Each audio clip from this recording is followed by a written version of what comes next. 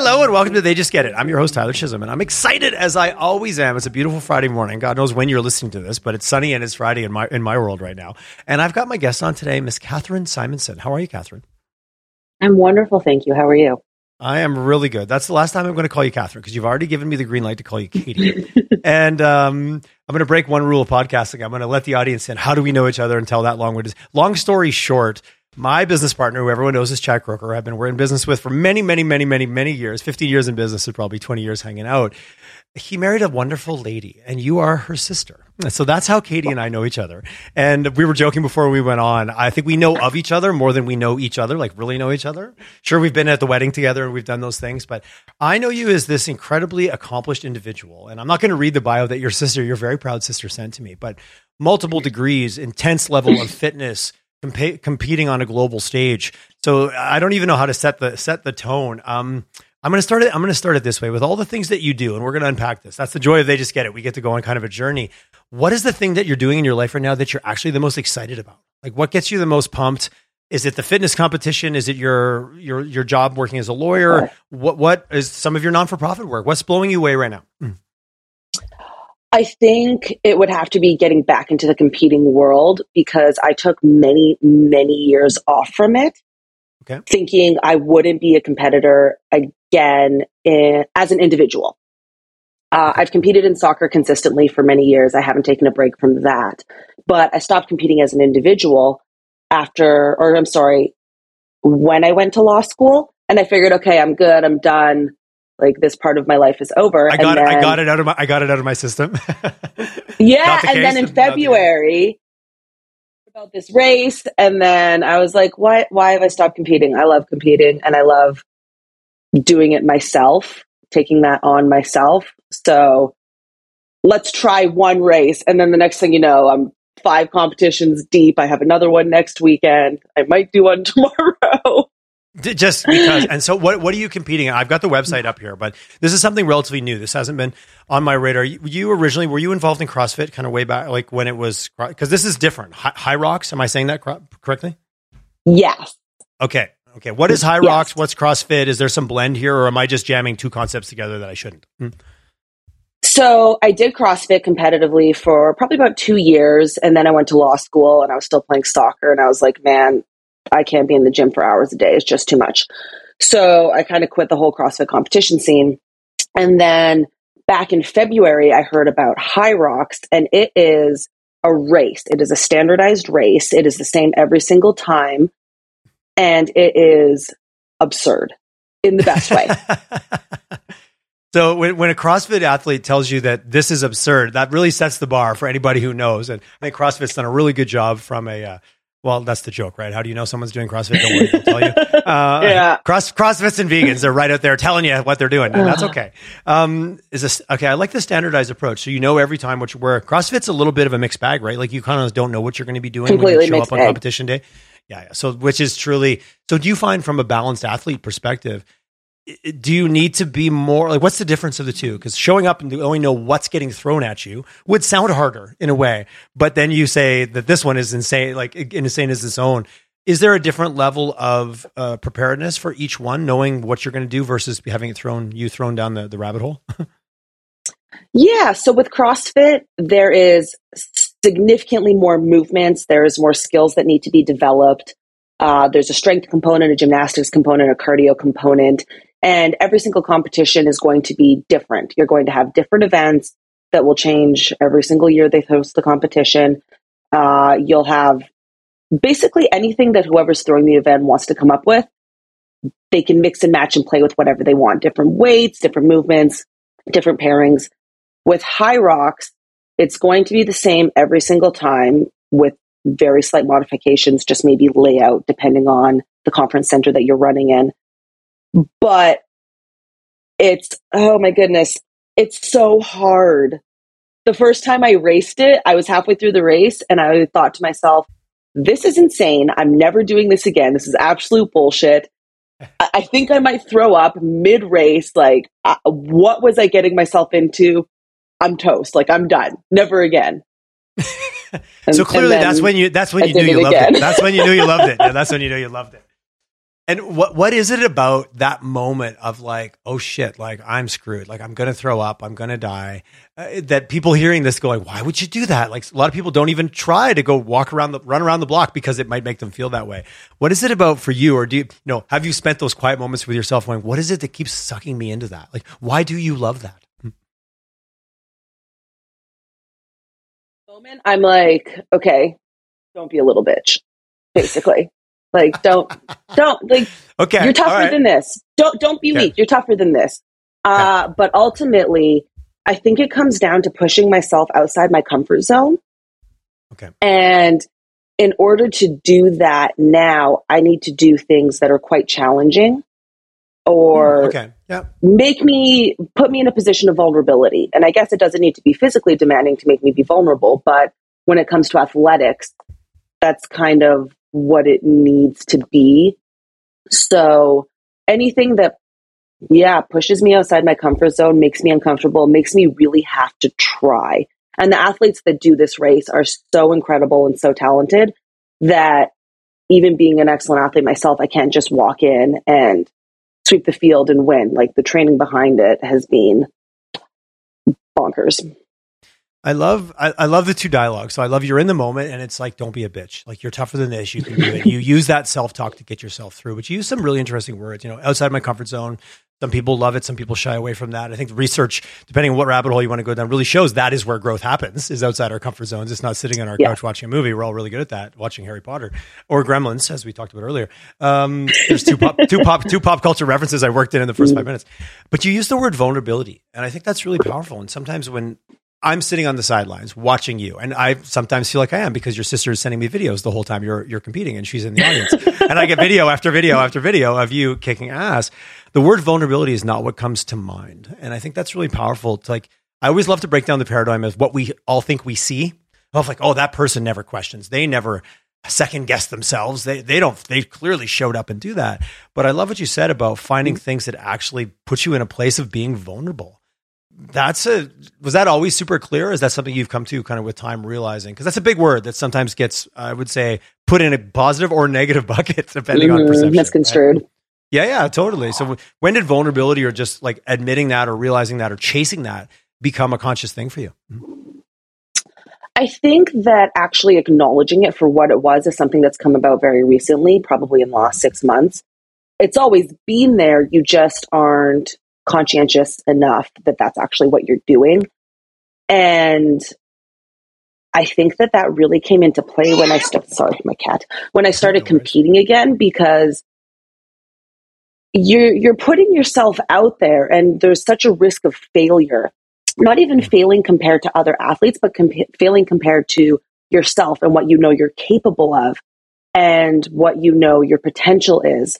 So that to me is and can be a very scary, daunting thing, right? No kidding. I know. I really appreciate it. I like what you said even about the last 6 months, because life's a journey, right? And we kind of bang our way through when we're younger, sometimes not realizing all of the nuance. And I don't know about you, but I think about things in a different way as I get older, quote unquote, whatever that means. It just means you've been on the journey for longer. I don't know about even the word older, younger. I've just been, like you said, the last 6 months, and you've been a competitive athlete your whole life, and you played at a very high level. Talk to me a little bit about the difference of, it is competition. It's a race. What's the camaraderie like? Like there is a certain bonding that happens when you're on a team. And you made the comment about, I didn't know if I would need to do the individual side of it again. I know a lot of my friends that did CrossFit, although they were competing against each other, the love, the admiration, the respect, the lift the other up, I found very prevalent in that world in the way that I saw it. Is that something you experience, or are we out to like crush each other? But that at the end of the day, we're super supportive because you made it through and I made it through and we both know how tough this freaking thing is. Yeah, you know what? I wasn't sure what the camaraderie aspect would be like because it was a totally different world to me. And it's been around for, don't quote me, I want to say 4 or 5 years. Okay. And I had no idea what I was walking into. And that in itself can be a little scary, daunting. You don't know what the atmosphere and what the competitors will be like. Back to vulnerability, right? Back to comfort zone. Yes. And you know what? Everyone has, for the most part, been really fantastic. We all suffer together. And at the end of the day, with rare exceptions, you're all going through the same form of torture. And what someone else's race is and this is the beauty of the individual aspect, doesn't necessarily impact my race. So if someone has an absolutely spectacular race, I can still have a spectacular race myself, right? Yeah. So that's kind of the neat part about it. I love you said, except for some exceptions. There's always douchebags. Let's be honest. Like, it's always somebody who's going to be like, oh man, of course. Like, why do you have to be like that? But whatever, that's cool. Like, yeah, that's not, hopefully the exception, not the norm. I don't want to camp out on this too much, but it's like, again, I love it because in our society right now, we're kind of bubble wrapping everything. We're making everything so safe and comfortable. But yet I find that yet certain individuals, and I was listening to a podcast the other day and they were talking about the more we go down the safe and like everyone gets a medal and everybody wins road, the more all of a sudden there's this backlash. And I see it around these types of sports like CrossFit where it's like, no, you will work yourself. You're tougher than this. Don't be a bitch. That is a very unpopular sentiment, I would say, in our society at large today. But, you know, I know a lot of individuals that certainly chase in all certain forms. It can be backcountry skiing. It can be crazy hikes. I got a buddy who runs the Moab 240 and who does the Spine in Northern England. Like he runs 500 kilometers in the snow in the middle of winter. Again, you'd get along great with them because you are. And he says the same thing, like this tendency to give up too early versus finding out what we're actually capable of, which sometimes is that don't be a bitch. And that's what he jokes. He goes, our bodies will do, like our minds want to check out long before we're actually physically have to stop. Yeah. And, you know, people like you that go out of your way to chase that down. It feels like an outlier in our society, but I love it. Yeah. I mean, I completely agree. I think that generally society has become quite soft and coddled, and myself included, to the extent that during the lockdowns and everything, life was just so different and we all had to adjust. And now that we're out of it, I guess I felt like it was very, very challenging for many reasons, but things almost got in some ways kind of easy, and I wasn't pushing myself and I wasn't challenging myself. And in my head, I'm like, okay, what's the best way to sharpen a sword? Got to take it to battle, right? So I'm like, how can I improve myself? How can I make myself better, stronger, and kind of get that edge back that I feel like has softened? And I was like, go to battle. To me, that's the only way to do it. So here we go.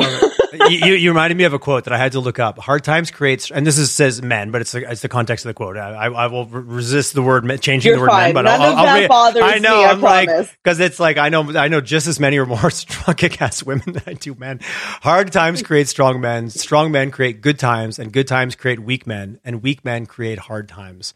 Quote from a post-apocalyptic novel. And I've heard people bastardize this recently, but it's kind of on the same theme of what we're talking about.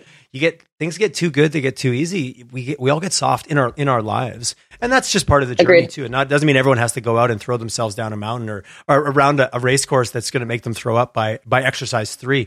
What do you do on those? I got the self-talk in the middle of the race. Like, don't be a bitch. Let's go. Let's do it, because you're in it. You're living it. You're moving. You're dying at the same time. Anyone who's done any kind of extreme level of physicality knows exactly where your mind's like, just sit down. Like, what are you doing? This is crazy. You're going to hurt yourself. Come on, just take a break. It's so easy. No, I will not. It's like the good voice and the bad voice on each shoulder. What about those mornings when you wake up and you just don't want to train? Like, you're not in the race. You're not in the heat of the moment. It's quiet. It's you and the cat. It's cuddle time at 6 a.m. And you're like, is it the same voice? Is it like, get out of bed, you bitch, you need to train? Or is there like, where do you find the motivation in those days? Because a lot of people, just to get to that point, that's a tough step for them. Yeah. And I'm human, so I'm susceptible to that as well. I was suspicious, even though you do look superhuman right now in the video, but you are human. So those days definitely come, those moments come, the frustration comes. It's a combination of two things. I think one piece of it is I think about what I want most versus what I want right now. And I focus on short-term, long-term goals. And I'm like, okay, if I got into a competition and I did even 1% less well than what I thought I could do or what I wanted to do, I'll think back to if I would have got out of bed that day, if I would have trained a little harder that day, was that the difference? Was that the difference between me winning or getting second? And I never want to leave that on the table. The other piece of it is, and my wonderful friend told me this quote ages ago. He said to me, discipline equals freedom. And I completely agree. And that discipline, sometimes I just honestly turn my brain off and I just go and I just get into it and I try not to think about it at all and let the discipline that I've developed and the muscle memory that I've developed carry me when my brain is like, dude, just go lay down, drink a coffee, have a croissant. Like, it's fine. Eat some bonbons. It's amazing how many bonbons you can probably eat when you're burning the amount of calories that you burn. Let's not rule out some of the counterbalances. we will get into diet a little bit because it's so critical. But you are also turning your body into literally a high performance. I always joke, like, race cars don't get good gas mileage. They just burn everything you put in them, which is also the world of a high performance physical body. What I want most, what I want most versus what I want now. I love that, and something I've used many. Have you heard? I think it's the marshmallow test, where they put a kid in a room and they say, a 5-year-old, and they say, "I'll give you 1 marshmallow now, and I'll come back in 10 minutes and I'll give you 5 marshmallows." And they've made a correlation between, and I'm butchering this a little bit, but I believe it is marshmallows. I used to think it was cookies, but it's not. It's marshmallows. And it's about delayed gratification. It's about delayed gratification. If you're into marshmallows, chocolate chip cookies, I think would be better because that'd be tough for most people. The children that were able to wait the 5 minutes or 10 minutes, whatever the timeline was, showed long-term, like, incredibly more successful trajectories in their lives because they were able to manage delayed gratification. What I want most versus what I want right now. The kids that ate the mushrooms, well, that's a whole different conversation. The kids that ate the magic mushrooms, had a whole different life. The kids that ate the marshmallows actually, wow, there we go. Where's my head out this morning? Without being able to wait for the 5, the bigger payoff down the road, actually statistically were shown to be less successful, quote unquote, in our traditional world in their lives because they weren't able to manage the future pacing of the want. So I love that you brought that up. What I want most versus what I want now, and then the training of the discipline. Talk to me about discipline gives you freedom, because a lot of times people will hear discipline and they think it actually means the opposite.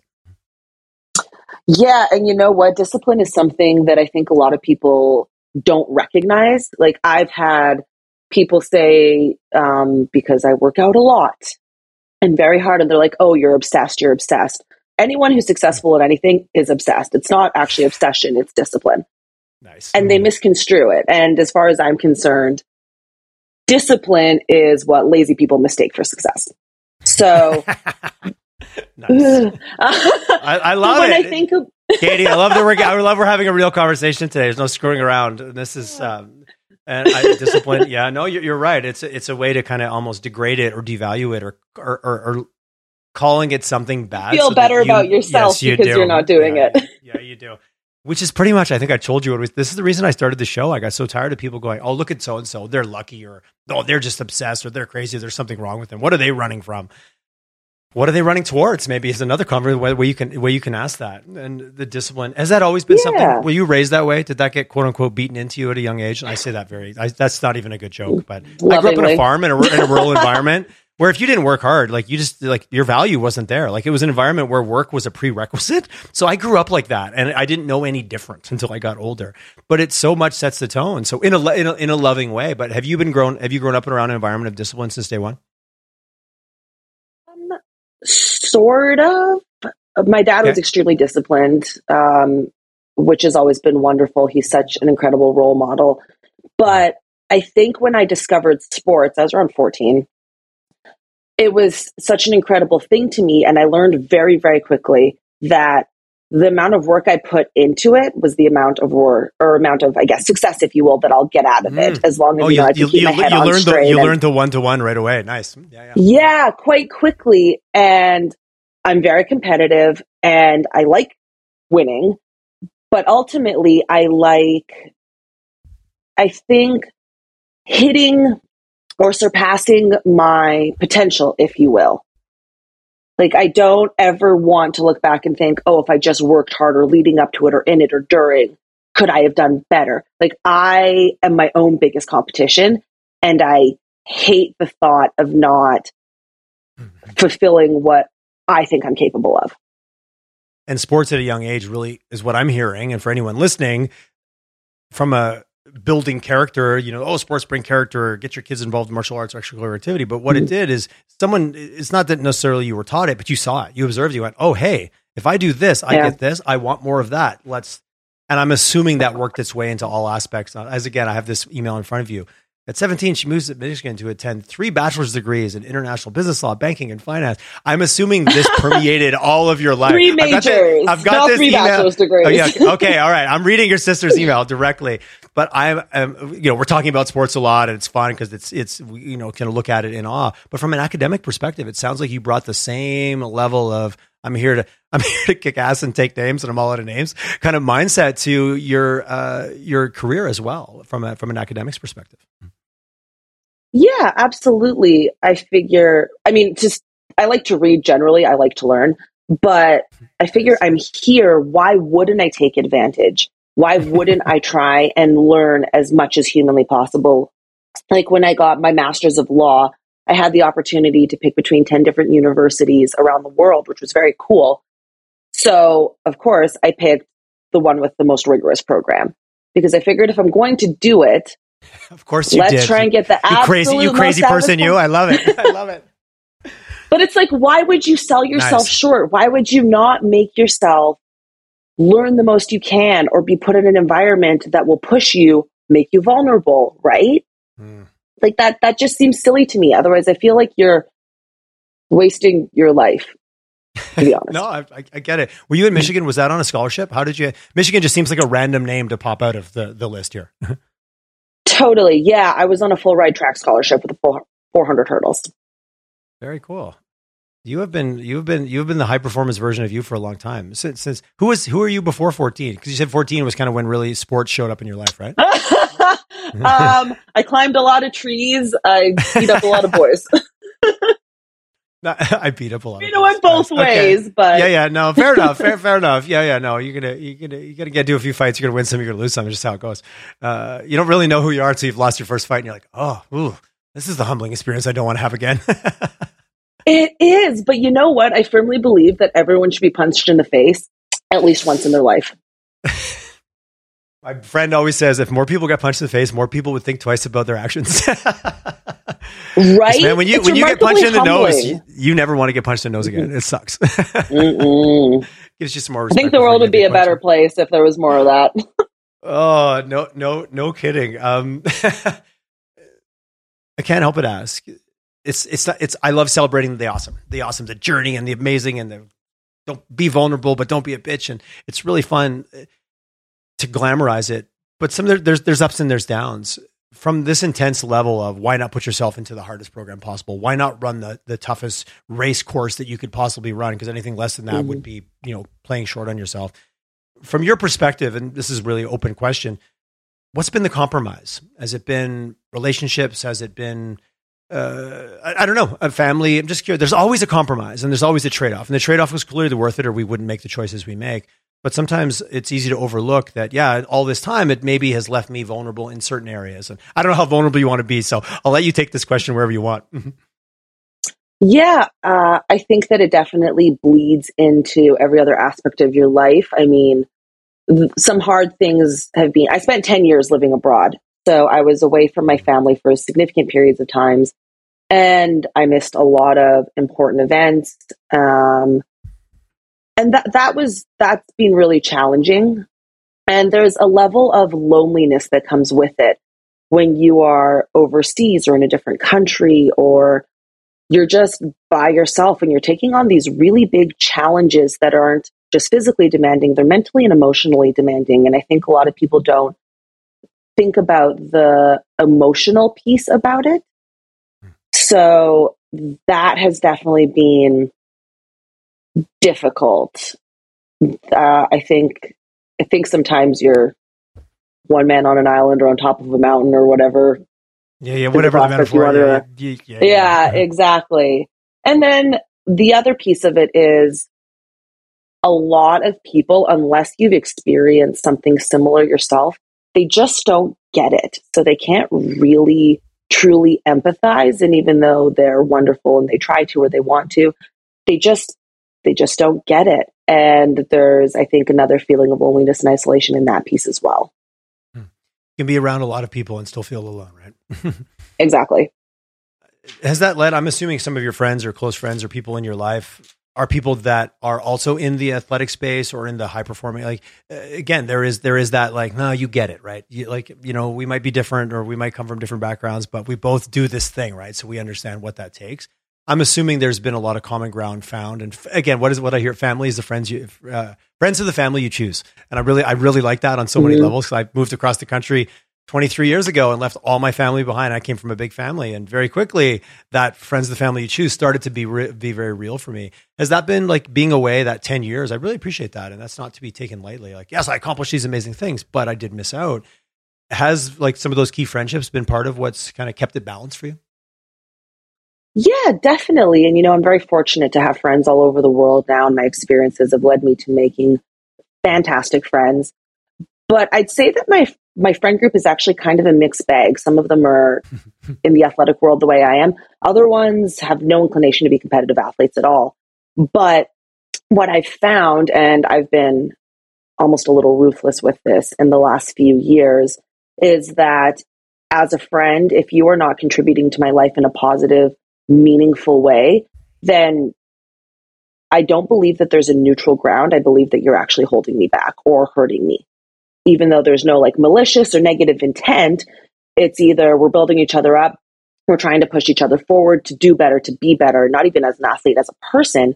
And if you're not doing that, then that's actually a negative piece of my life, and I don't want that. I'm also a firm believer that if you're not losing friends, you're not growing up. So I think over the last little while, my friend group has both been the same but also changed, and that's been kind of a beautiful thing because it's really helped me as a person. I really, really appreciate how you framed that. I had a business coach years ago. She said, Tyler, I'm going to tell you right now, you will grow out of almost everyone in your life that's in your life right now. And you grow up, and I moved away, so I don't have the same friends I have in high school. And I find it strange when I know you probably have friends or, I've been hanging out with the same group for 25 years. I'm like, that is so weird to me. I can't even process that information. I'm like, how are you guys? I completely agree. Haven't you all gone in a different direction? So I love what you said. It's like somebody like, oh, I went snowboarding and I didn't fall down today. I'm like, were you not even trying? How did you mean you didn't fall down? Like losing friends, you're not growing. That's such a powerful statement, and not probably a popular one to say out loud. So I love that you said it. Like, oh no, that's very mean, and but you're right. We grow out of each other, and that's okay. We should actually. And for the ones you don't, you probably should marry them. I did, and it worked out because we grew together alongside on our own paths. Once we realized that, hey, the more we each grow as individuals, and then keep going, yeah, no, this still works. Yeah, it still works. Boom, 20 years goes by. But if you didn't grow as an individual, somewhere that was going to blow up. Anyways, this is not a marriage advice with Tyler. So I got 20 years. That's my only track record. Yeah, and that's incredible. I think the tricky part, especially for me, because I'm an extremely loyal, protective friend, I will go to battle for my friends. But I think that there comes a piece of it where you need to stop looking at it as loyalty and be like, oh, we've been friends for 10, 20 years. I need to stay friends with this person because of time invested. Cool, but what about your future? What about your future investment? Why are you focusing on the past? You're allowed to let go and move forward. People are allowed to grow in different directions, right? It's okay. And I think that that's stigmatized a lot of the time. So I think you're totally right. It's in business. It's the sunk cost fallacy. We've invested so much in this project. We have to keep investing. Maybe you've identified that this project is no longer viable and you should move on. But we spent so much money to learn to get to here. And now you cut it loose. And I think it's kind of lost aversion versus gain. Like typically, I think some of the psychology, I'm quoting a lot of like little psych reviews I've read over the years where people will typically loss aversion. The potential to gain 5, which maybe means letting go of the potential to lose 4. Most people will stick with I don't want to lose the 4 to gain potential and not gain the 5. I'll stick with my fear of not losing something versus my potential to gain, which I'm really hearing you say from a friend perspective. Has that been tough as a person going through the world? We all need other people. We're all part of a village and people raise us up. And yes, we can be very self-sufficient, but getting thrown out of the tribe many, many thousands of years ago meant death. So there is a certain need for humanity to kind of stick. But you want to pick your wolf pack very carefully. I'm going to pick you in my wolf pack because I think you would. I will go to battle for you ruthlessly. Is fantastic. But has that? I'm assuming that's been a challenge to either like relationships, and I'm going way down the personal road right now too. So it sounds like it's a super strength and it's a superpower, but also that challenge of that getting back to being alone again. It must be an interesting juggling act for you over the years. Yeah, it absolutely is. And I think over the last few years have been a significant growth period for me. So I've both made a lot of wonderful friends and I've lost a lot of friends. And there is for sure a loneliness piece of it, because when you choose to, or someone else chooses to remove you from their life, when you choose to remove someone from your life, there's now that hole, right? But on the same token, you only have so much time and energy and whatever you can give to your relationships. And I'm a relationship person. Like, I am a social person. I really value my relationships. I love my alone time, but I am definitely a very social person. And I think that you only have so much energy available for yourself and for other people. So when you're holding on to people that maybe don't need to be held on to anymore, you're allocating energy towards them. When if you made space, let them go, make space, have opportunity for growth, you then have space for newer, better people to come in. And if you don't make that space, there's no room for them, so they can't come in, right? So you just opportunity have to cost trust. For sure. Yeah. Like, totally. you've got to take that leap of faith and trust yourself and trust that what you're doing is for the better, even if it's hard or lonely or messy for a whatever duration of time. I love the word messy. Has that trust in yourself? Is that something that's evolved? As we get, time cures all. I don't agree. Time only cures all if you work at it. No. And you change your beliefs. I don't think time cures anything, actually.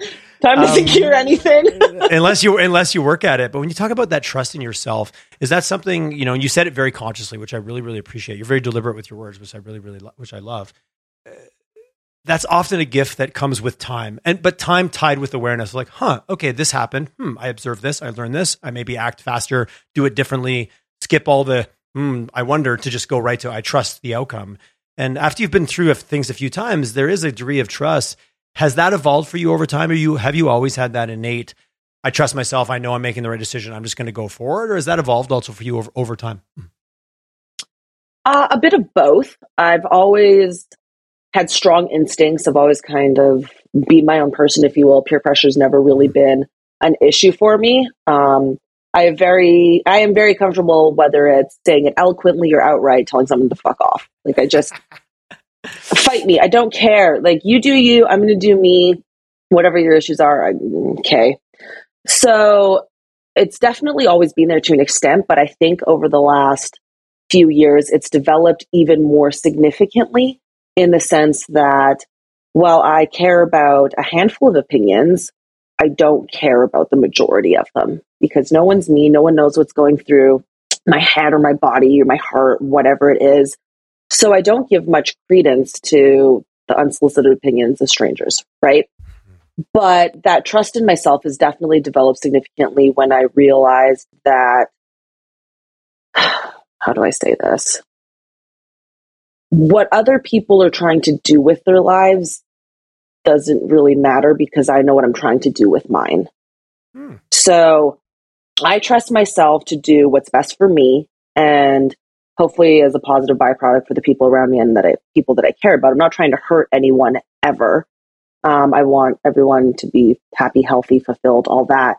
But I'm going to do what I need to do, and whether that's going to a party and not drinking anything, and people being like, that's so weird, why not? Or being like, I'm going to skip this and I'm going to go train, or I'd rather study, or I'd rather go to this family function than like out to the bar, whatever you have it. I've become so comfortable in my own skin that I'm like, I'm good. So I don't really give a shit what you think, or what you think I'm doing, or why I'm doing it. Like, I'm good. So, which I'm going to get. I love it. It's so good. The facial expressions in the body language that no one else sees with me, where you're like throwing your hands in the air, like, I'm good, man. I'm good. I am super good. So you can just think has that also allowed you to show up for other people, those friends, and you're a fierce and ruthless friend in that sense. But I also assuming if you're creating that much comfort with yourself, that's also a gift for other people, of letting them just show up to where, like, meet people where they're at, not where you want them to be.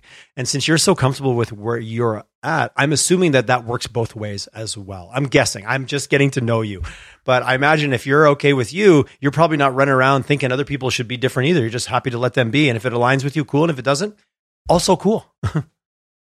Yeah, that's exactly it. It's not about trying to change people ever. I think that you can't change people. I think that people need to change if they want to themselves, if they want to, if they don't want to, whatever. Yeah. That's not my place to put forward that pressure or that energy. But ultimately, I want the people I care about to just be happy and healthy and fulfilled and wherever they are in their journey. I mean, I've been in places where I've been struggling or messy or growing, and the people around me have been really wonderful and they've offered me a lot of grace. So all I want to be able to do is offer that grace back as well, because none of us are perfect. We're always going to have shit that we're trying to grow through and develop through and learn from. So I hope that I can offer that, and that I do offer that as a friend. That's all I want for those people. Yeah. Well, that's what we want for others. We want for ourselves. She has done extensive volunteering advocacy work in the world of youth addictions here in Calgary, talking about meeting people where they're at and applying some of what you've learned in your journey and your potential to be an advocate, a supporter, maybe an ear, a shoulder. Talk to us a little bit about that work and why that's important to you, and like where do you find the time? And I'm assuming you find the time because it matters, but tell us a little bit about that work. I think it's important to kind of balance the story here a little bit.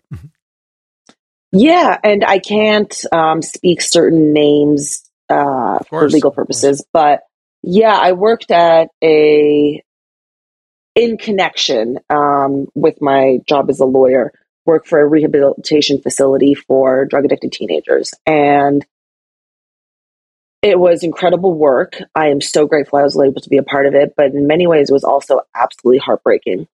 And it offered me so much insight into a world that I have an understanding of, but you don't, it goes back to what we were talking about earlier. You just don't get it if you haven't been a part of it or seen it. And to be in this environment and see how these kids' lives have been basically torn to shreds, it makes you very grateful for everything that you have and that you do, but it also gives you insight into something that I personally have never experienced. So, especially with the lifestyle that I live, that's just not my world. But to be able to help was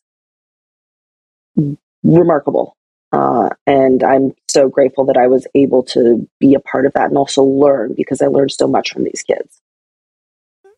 From being involved in that, was there a period of time for you? Because I've had other friends that have worked in different versions of that space, and they said, a lot of times I've heard, that's why I'm just kind of fishing around for your experience around. Mm-hmm. When you first show up, you want to offer the help, and you want versus just allowing them to be, or meeting them where they are and not having to run in with your answers or your cape on, or you're on your white horse, or however you want to portray that. And for a few individuals that I know, they said that was their biggest takeaway, is these people just need to be heard. They need to know someone cares about them.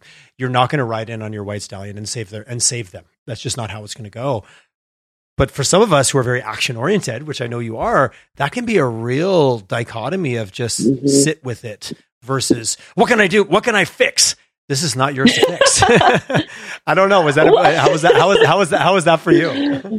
I mean, that's whether it's with that situation or anyone.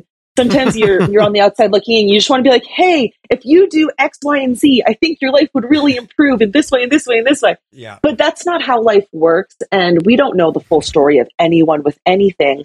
So that's actually part of where I really started to learn the aspect of grace, because you can't save people. They have to save themselves. And a lot of the time, all people really need, and I'm such an aggressive person, I'm a very tough love person, but to be able to say, I think that sometimes people just need to be loved is, I guess, if you know me, an interesting thing coming from me. And why do you say that? What do you mean? I don't know you, so why would you say that? Okay. Well, like I just said, I'm a big proponent of tough love. I think that sometimes people need to hear a hard truth, and they need to get out of their own way, because self-sabotage, I believe, is very prevalent in society nowadays. Mm-hmm. But when you have someone, whether it's these kids that have incredibly difficult addictions that they're trying to overcome, like you said, sometimes you just need to meet them in their space and just hold their hand and just be present. because your presence is more important than you fixing anything that you could possibly try and fix, successful or not successful. How much did you learn or grow? Because to do something like that, it's amazing what we all get out of it as individuals, and to teach us to learn, and to all those sayings. Did that? I'm assuming that had impact on you as well in a lot of ways, in terms of being involved in those. Those are intense environments to be in. Mm-hmm. Yeah, it was a lot, and as someone who has not nor will ever participate in drug use, it really gave me insight into that world. And I'm like, it's so interesting because a lot of people think that because you don't participate in something, you're ignorant, you're naive towards it. That definitely wasn't the case, but this certainly gave me far more insight and experience with it. But oh goodness, I remember the first time that I started working there, the person who was running it was like, look, I want you to give an understanding of what you're fighting for with respect to the legal world. So I sat in on a group therapy session my first day. And I just had a chair at the back of the room. No one really knew I was there. None of the kids cared I was there. The therapist didn't care I was there. I was like a little ghost in the corner. And 10 minutes in, I was just sobbing. And I'm much better at letting out my emotions now. But at that point in my life, I was not a crier. My emotions stayed nice and tight and bottled up. I held it in very well. And I just bawled for an hour straight.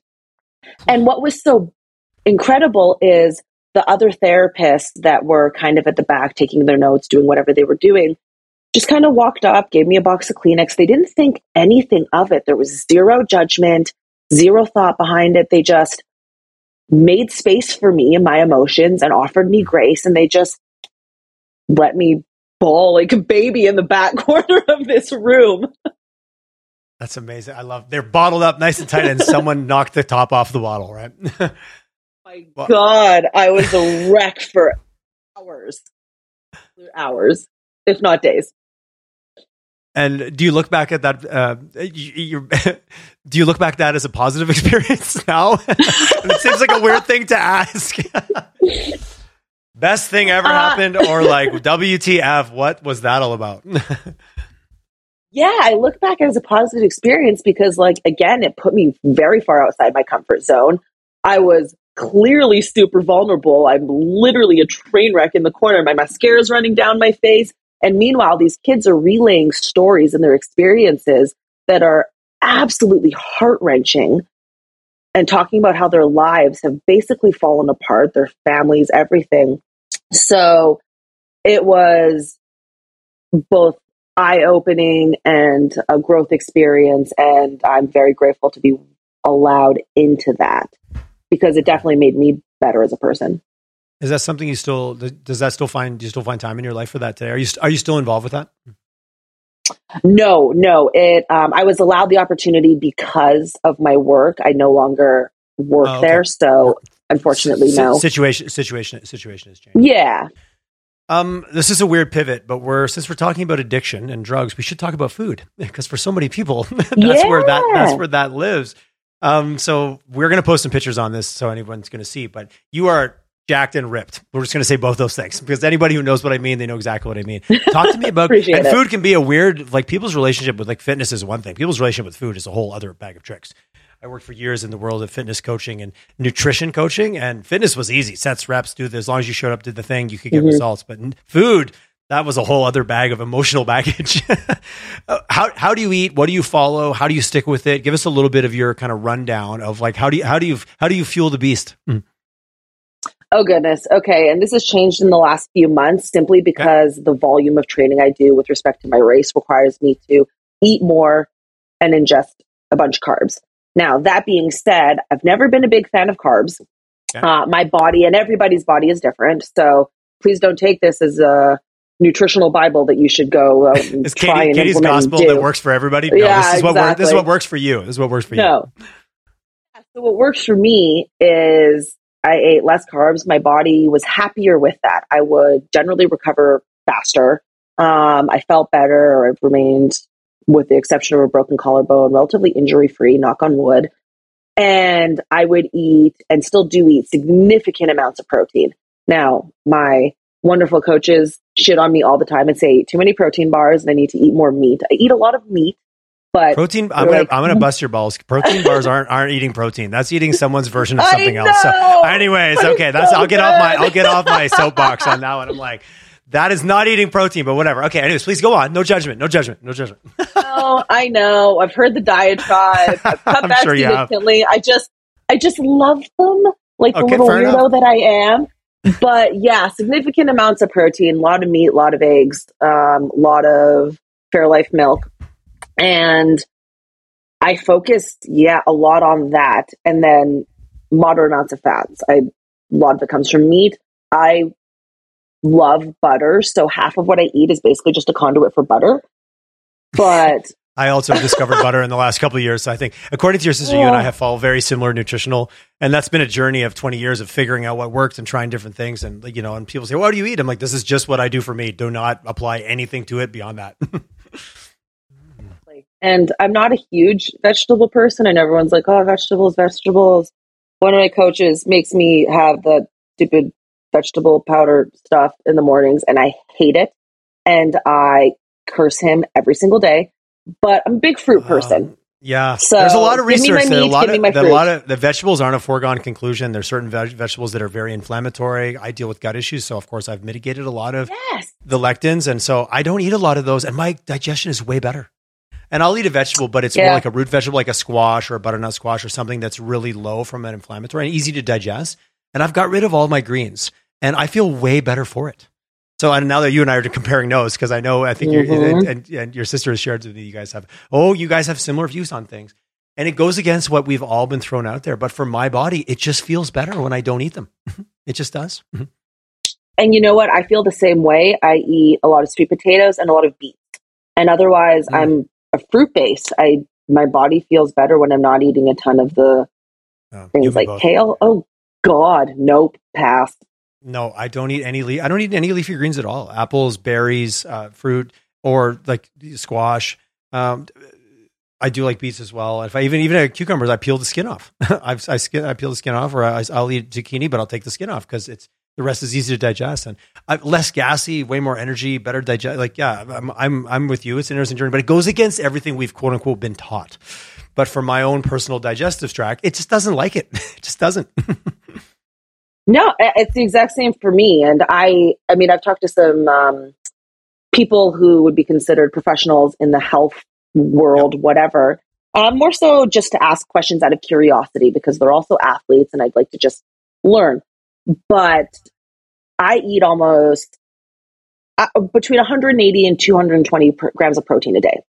Mm-hmm. And keep in mind, like I'm very active. I lift a lot of weights, but I eat a protein focused diet. And one of the nutrition people I was talking to was like, that's insane. Why? Why so much? Why not more carbs? Why not this? My body loves it. It is happier this way. And I don't really care what every nutrition person thinks I should be doing with this, that, and everything. Don't get me wrong. I have a well-balanced whatever for my performance, but my body's just happier. And if my body's happier, why would I change that? And I think it's it comes back to your original, I don't care what the rest of the world thinks. I find out what works for me. And, I think we're all chasing, I think what really comes down to nutrition, I'm going to get on my own soapbox a little bit. It's just a personal accountability and a personal commitment to figuring it out. It's not like follow this diet and follow that diet and blindly and see what works. You've got to have a little bit of a relationship with your body to find out what works for you. And unfortunately, I think so many people they're living in a body that they're completely disconnected from. And I think that's at the root of so much. Why do you think we chase all these external frameworks of like, eat this way or eat that way? What works for you? Oh, I don't know. Pizza? I'm like, probably doesn't, if you don't get the results you want. But we're so disconnected from our bodies. And that isn't just going out and being an extreme athlete. I think we're physical beings and we've created a world that almost removes physicality from it. It's not a healthy, look at our health numbers. Look at our crisis in healthcare. Like it's not working, folks. It's like, it doesn't just me on my soapbox saying, I don't think it is.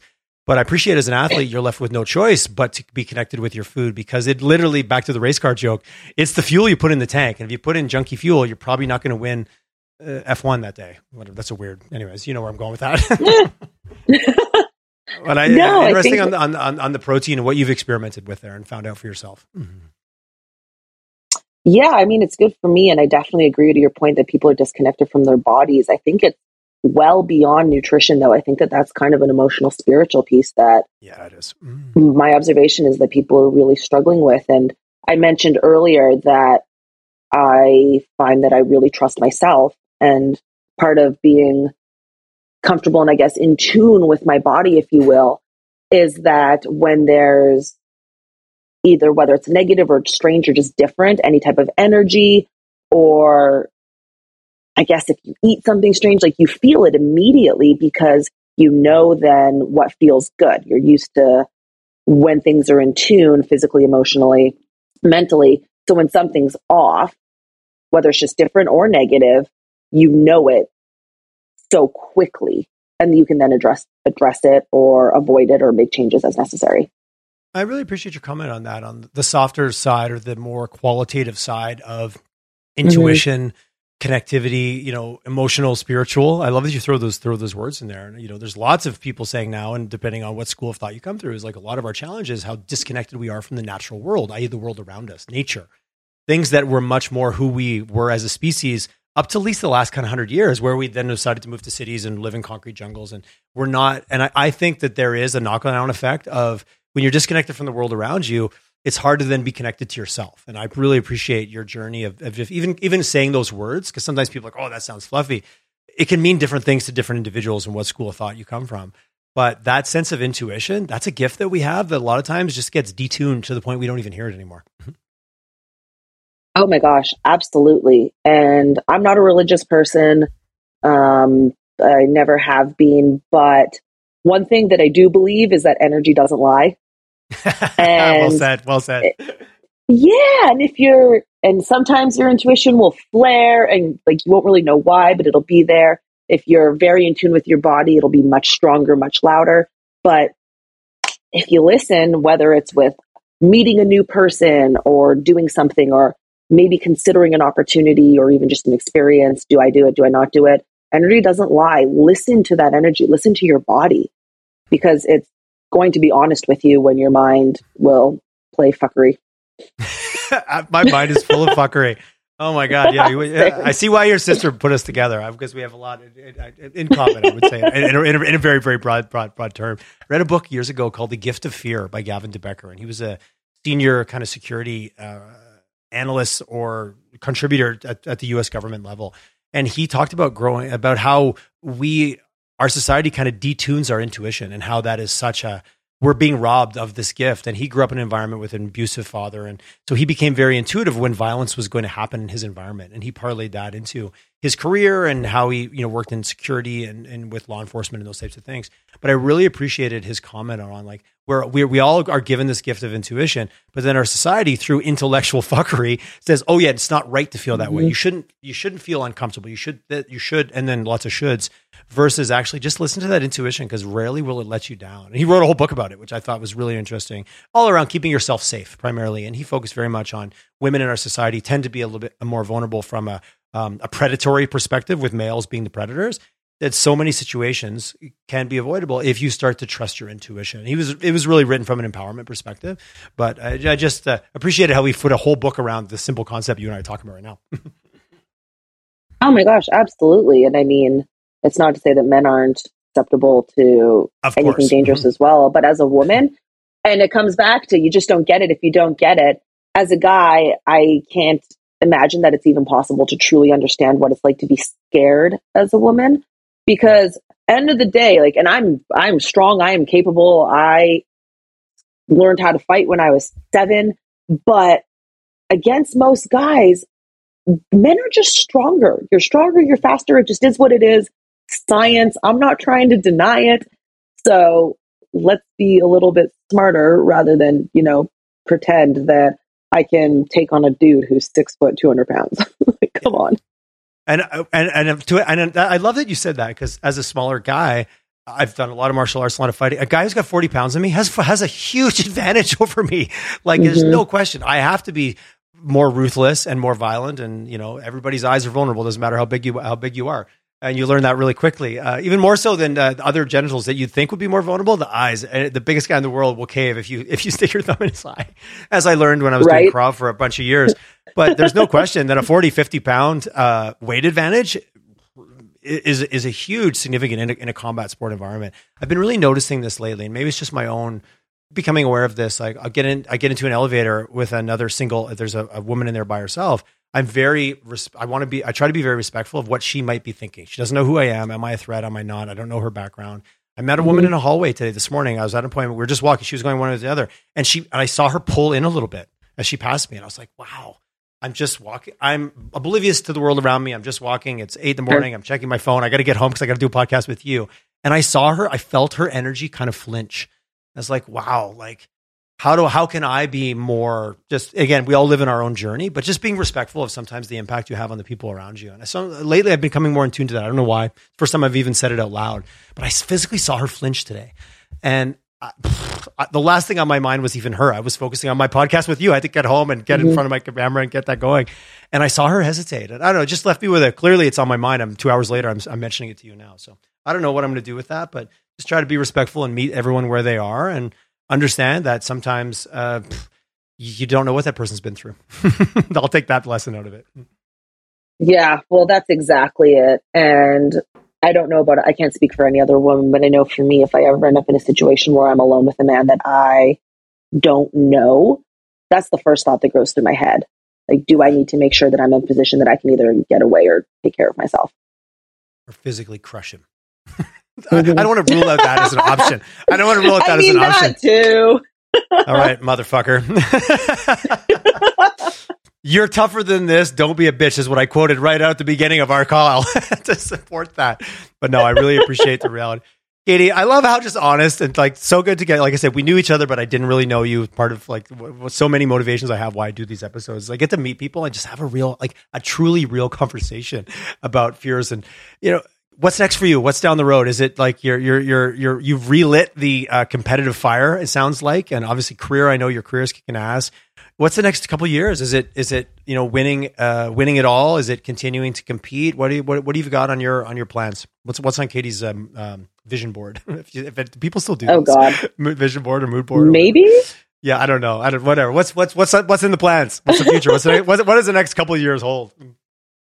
So the next couple of years, I have absolutely no idea. I barely plan next week in advance, I think. And so I'm 33, for anyone who has no idea. Not that I know. Why would anyone know that? Anyways, I'm 33.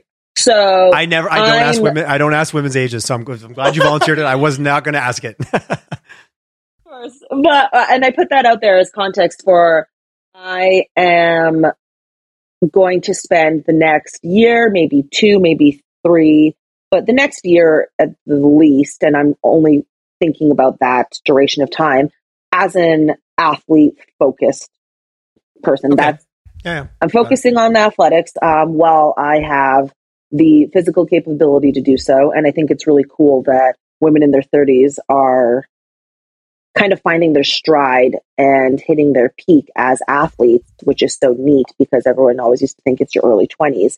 But especially when it's with endurance athletes, turns out women in your 30s are being awesome. They hold a lot of the world records. So I'm going to focus on that for the next year, and then I'll figure it out after. That's cool. It was not a trick. There's no pressure in that question. I was just curious. I was just curious as well. But I like what you said about, I read something years ago when they said, this whole life balance thing, stop thinking about it all and happening in a day or a week. Think about it in phases. And like you said, the next couple of years, I'm going to be in my athlete phase. I'm going to focus on that. And that's going to be my priority. And that's what's important to me. And sure, there's other stuff that will come and go, but that's the overarching theme. And I think there's a lot of freedom in that versus like, oh no, I need to do this and by this date. And no, I'm in my athlete journey and things will unfold. And, clearly, I love what you said about really finding your stride. Mm-hmm. I love how age is also being redefined across the board, right? Yeah. And I got a few interesting questions. I was talking to someone a few weeks ago and they were like, oh, okay. So you're becoming even more of an athlete in your 30s. Like, shouldn't you be focused on your career, climbing that corporate ladder? Shouldn't you be focused on getting married and having kids? Clocks. And I was in my head thinking, who gives a fuck? Like, Yeah. That's not my clock. That's your clock. Yeah. Like, I'm stoked about what I'm doing. Oh, but we have paradigms and we have frameworks and we have belief structures that we want to put you in. And don't you notice when your friends have kids and they all want you to have kids, and your friends get married and they all want you to get married? I'm like, hey, how about you do something awesome with you? Because if I'm going to be friends with you, I want to be friends with people that are living awesome lives, whatever that definition is. Mm-hmm. It maybe explains my very eclectic group of friends, but that's my version. But don't you find there's the marriage club and the kid club and the retire club and all that? Like, come join us. It's so good over here. It's like, no, I'm cool. I'm good. I'm just going to do my thing here over here. Yeah, and that's the interesting thing is I don't think that we need to follow quote unquote traditional paths anymore. I think that we can do what's best for us in our own time on our own journey. And like we talked about losing friends, I mean, I have friends that are in all different places in their lives, whatever society says for our paths. And the ones that have continued to be in my life are the ones that, even though maybe they're married and ready to have their second or third kid, they're still very supportive of what I'm doing, my journey. There's no pressure to adhere to what they're doing so that they feel like someone's part of their club, or so that they feel better about the decisions that they made. Yeah, like I have friends that got married in their early 20s, right? And they're super happy and they're stoked that I'm doing what I'm doing and they're doing what they're doing. So it's cool. I'm going to take a wild guess that most of the friends you have are probably people that, like you, are very comfortable with what it is that they're doing. Whether it's like what you're doing or not, it doesn't matter, because they're very centered in what they do. And there's a lot to be said for that. I don't know. Yeah. Yes. I'm doing you're doing your thing. You love it or hate it. It's your thing, not mine. That's cool. I respect you. I respect you for that. If somebody wants to learn more about, it's High Rocks. So highrocks.com. Is that the best place they could go if they wanted to get some more information? I always want to leave people with a few rabbit holes they can go down if they want. Totally. Yeah, I would say so. If you Google it, a million things will come up. The website will come up. There's a full explanation as to what the race is, which I can walk you through if you want, or you can just, look at it. But yeah, it's everywhere now. Much to my surprise, I significantly underestimated how big it is. Very cool. And if I'm somebody just getting into fitness, this is probably not where I would start, right? You know what, though? I don't think it would be a bad place to start, because as with anything, it's as hard. Yeah, it's as hard as you make it. So if you want to be like me and go balls to the wall and try and kill yourself, like, cool, get after it. But if you just want to experience something that pushes you outside your comfort zone, give it a whirl for sure. And there's two different, I guess, divisions, if you will. There's kind of the normal division, and then there's the pro division. So maybe don't jump into a pro race because the weights are heavier and it's just harder. But like, there's people that I've seen race that it looked like it was kind of their first opportunity to do something like this, and I thought that was really cool. Oh, very cool. I like that. How many hours a week do you train? 1 million. Yeah, 1 million. Yeah, reality. Hour a day, 2 hours a day. Including kind of the downtime between lifts or workouts or whatever, I would say 3 hours a day. Every day, 7 days. Do you have off days? Six. Sunday is rest day. I was told that I need rest days. I must take the rest day. So now I rest day. As they say, you don't build muscle in the gym, right? You build muscle when you recover. But anyways, she's like, yeah, whatever. You keep your theories to yourself. Keep yourself, Tyler. I don't want to know that. If anybody wants to get in touch with you, do you have and there's always a million, right? Do you have a preferred? Obviously, you've got a LinkedIn profile. Is someone want to reach out? Do you have a way that you prefer for them to reach out? Yeah, I'm not going to give my email on this because that could be sketchy. Cool. But yeah, my Instagram is probably the easiest way, or LinkedIn. But I think LinkedIn has like weird message request friend things. It does, I'm not super well versed on that. So maybe Instagram. You can use the word. You can Instagram. And what's your? Do I follow you on Instagram? I'm pretty sure I do. I follow everyone else. What's your Instagram? KAYTISI.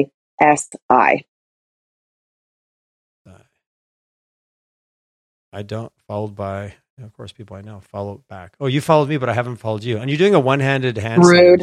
Screw you. I'm struggling to do, my goal last year was to walk 10 feet on my hands. And I just could never get my balance. I could get the handstand, I could hold it, couldn't get it done. So, and it's still on the list. And then I had some shoulder flare up. So it's paused right now. So I saw one of your videos doing a handstand walk. So screw you on that. Nicely done. I can teach you. Yeah. I was inspired by that. Katie, this was a blast. Thanks for being honest. Thanks for willing to go down. You know, we went down a little bit the you behind the here's the crazy workout person, and then there's the what do I feel and how do I get through things and how have I built kind of who I am in my all my 33 years. You're kind of one of those people to me. You're kind of timeless. I would have no idea. I didn't know how old you are. You could be younger. You could be older. It wouldn't really make any difference. So, hey, guess what? The fitness lifestyle pays off for sure. So kudos to you on that. And thanks for just being honest. And thanks for having a good chat. I really love it. I appreciate the vulnerability to just kind of stay at what it is. Well, thank you for having me. It's been a lot of fun being here. It's a blast. Thank you so much.